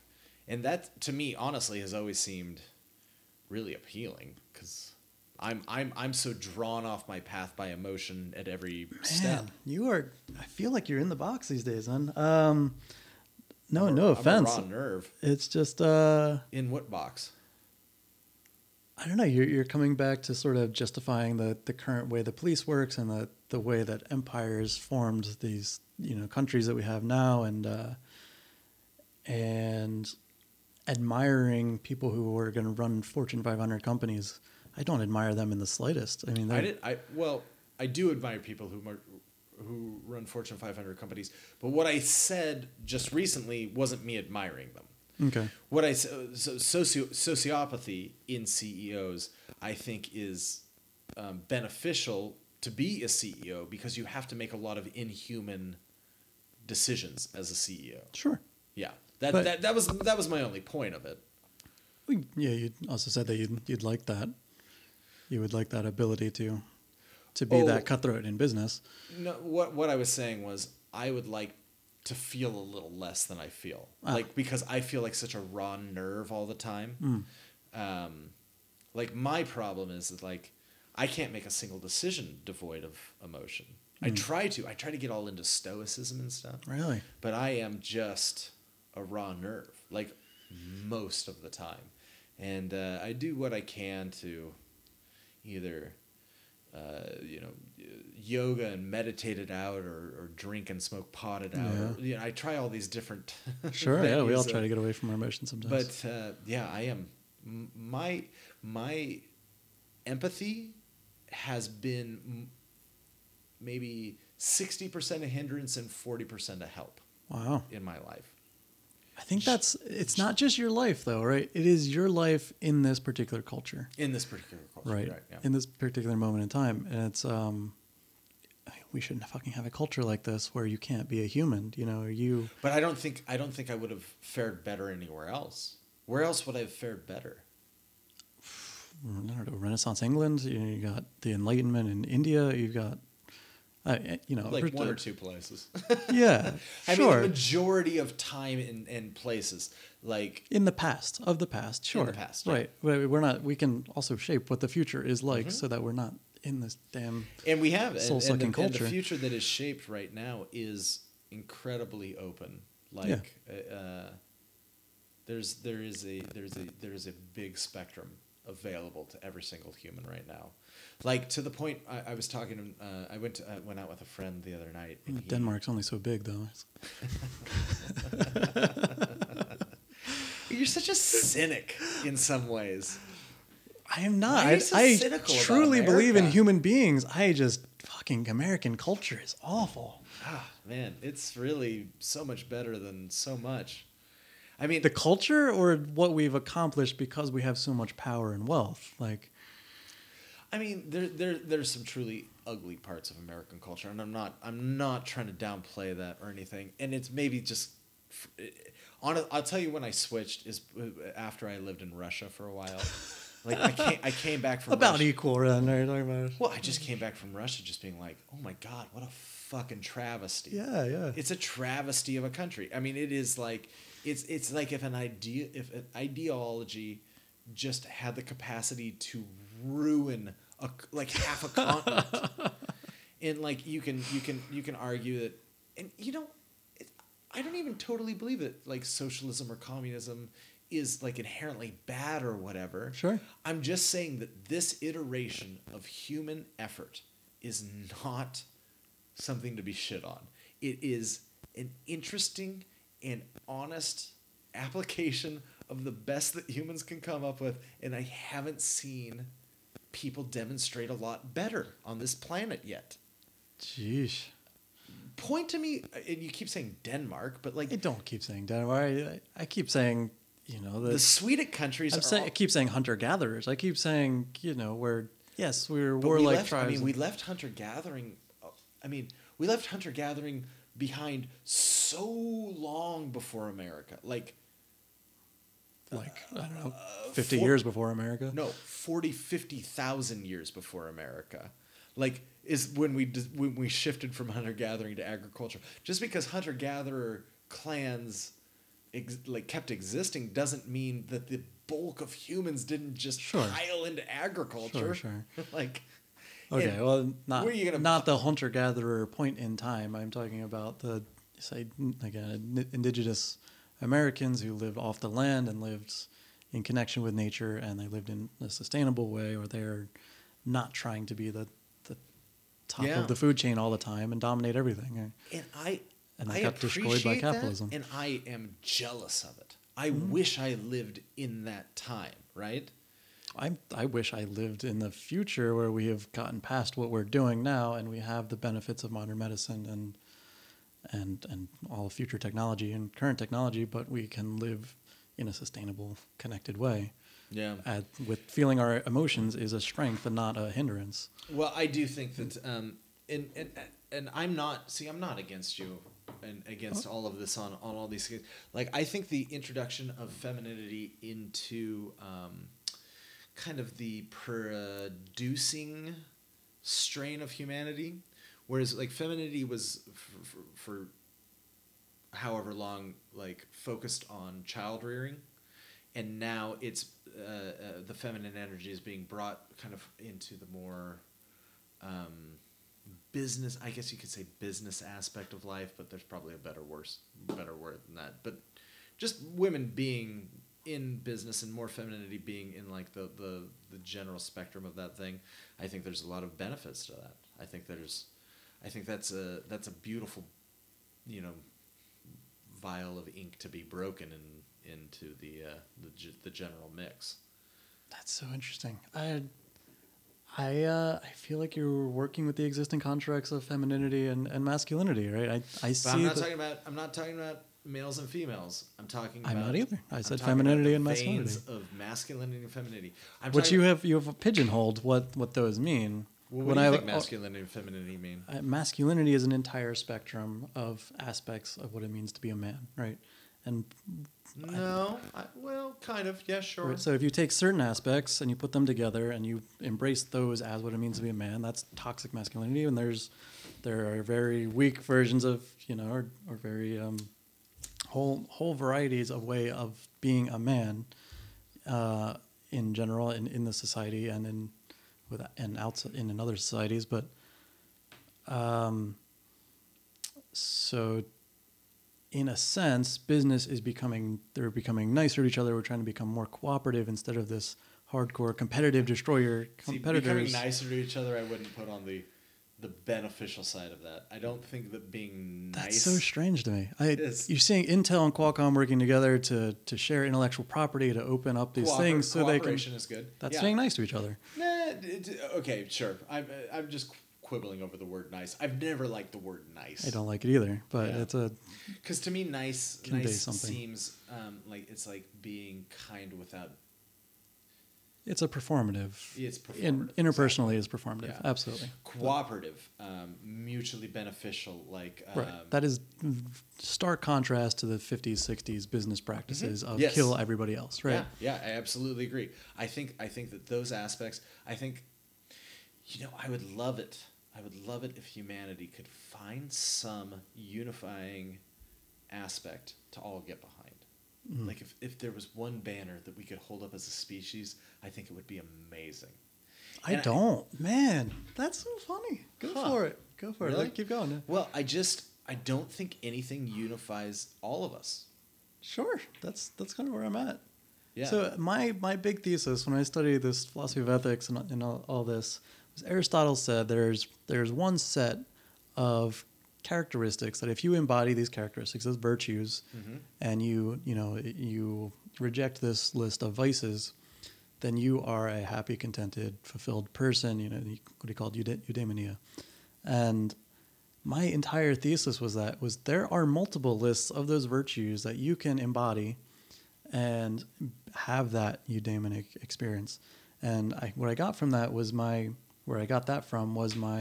experience growing up this Buddhist household. My father was a Buddhist teacher. And what I see is these Tibetan monks who have this very particular, warm, glowing, engaged energy.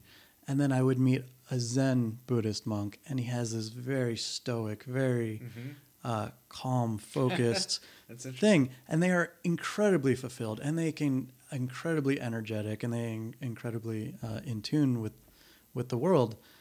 And they were both entirely valid. So when I look at Aristotle saying, no, there's one way, and it coincidentally happens to be the exact virtues of the society he was in. I say, so when I would say, if you were to say, hey, look, here's the list of virtues for all humanity. Here's the things that connect all of us. Yeah, the a priori. And I would say you're totally wrong. Now, this, of course, threw all of my ethics professors for a loop, because if you say there's a million different ways of being an ethical person, you have a really hard time going to another culture and saying... I misrepresented myself. Okay. Because I agree with you. Okay. Everything you just said there. I don't believe that there's one way to be happy. I don't believe there's one way to be right. I don't believe there's one way to be good. what I was saying is I am discouraged by the fact that we can't, and I'm just saying I'm discouraged by it. I don't think that somebody should come in and force this, but I am discouraged by the fact that we can't all align our efforts under one banner. We can't. We just can't. And I don't think somebody should come in and force everybody to. It just makes the efforts of humanity feel, I don't know. Masturbatory. Yeah, like a little in vain. That's like how what I feel for me is like, why are we creating all the, like, okay, the reason I create is that it is part of the human spirit is to solve problems and to create, and you have to really live, you need to be engaging that part of your brain. Yeah. So, if you have some time, create some art. But, the shit we make, like, we've created this consumerist system so that we can, have some other buddy buy our shit and validate it, and then we can afford to make more stuff and they can have more stuff, and Yeah. Or did we create a consumerist system because it funds innovation, and innovation is pushing us to higher forms of thought evolution, maybe getting off the planet, maybe colonizing different planets? It was your exact point earlier that we started these cycles of luxury, and the luxury begets craving for more luxury. There's something inherent in humans. We can't go back. Like, we all want to go back to being hunter-gatherers, like especially dudes. if you've experienced that form of nature, the freedom of hunter-gathering is very appealing to a lot of people. But we can't. It's very agreed. Yeah. hard to go backwards. We can create something new. There's something inherent in humans. It's I don't know what it is. I honestly don't know where to point it. And it's not just men, because it's women too. Mm-hmm. In fact, it might be more women in some ways, because women traditionally, and I won't say right now, but like in traditional society, wanted more security and less chance that people were going to murder them, And the more that you built out things like laws and like societal norms. Yes, norms are a good way. There was just less rape and murder. Right. It's been a long journey.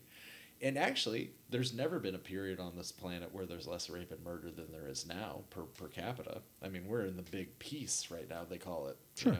Yeah.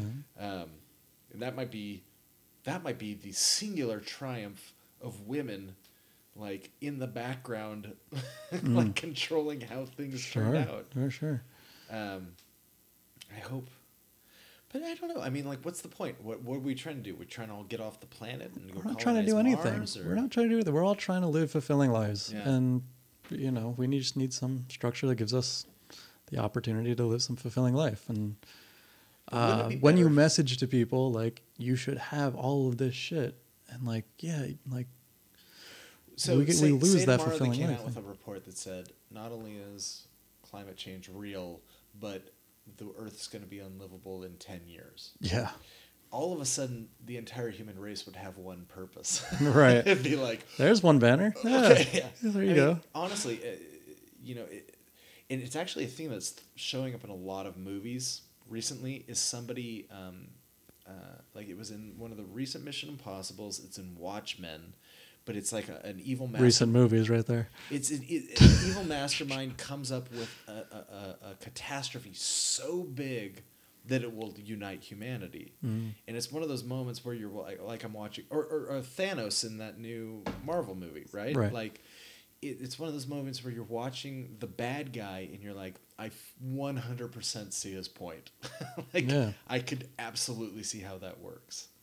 I'm not going to murder half the people in the world or like detonate a bunch of nuclear bombs or whatever. Yeah. Some crazy person. But you do see how drawing everybody under one banner, under the threat of if aliens invaded or something, we could all finally come together. And then the second they were gone, we'd all fall apart again. Like, sure. Sure. It's only that pressure of threat that seems to unite us. it would be nice if people could be inspired into it. You know, Yeah. that would be the hope. But it hasn't seemed to work yet. Yeah. Anytime anybody's tried to inspire all of humanity, Except in Denmark. it's except in Denmark, whatever, they have the highest suicide rate of anybody in the world. Is that true? Oh, it's absolutely yeah? true. They kill themselves. Oh, great. Maybe there's room for me then. Yeah, because they don't have any higher battles. You know, everything's just kind of cool. When Yeah. everything's kind of cool, you're like, Nah. why not check out? I don't have anything to do. Why not check out? All right, we're verging on 2 hours here. Sweet. So I'm gonna record a closing with you. All right. And we'll drop it in wherever it needs to be dropped in. Tyler, this has been a wandering and wonderful conversation. Yeah, it's been great. It was a great dinner. Thank you very much for bringing that over. Thanks. And I'd love to invite you back to have another conversation some other time. Yeah, I love that. Yeah. All right. Thanks everybody for listening. I'll catch you on the next one. Yeah, thanks for having me.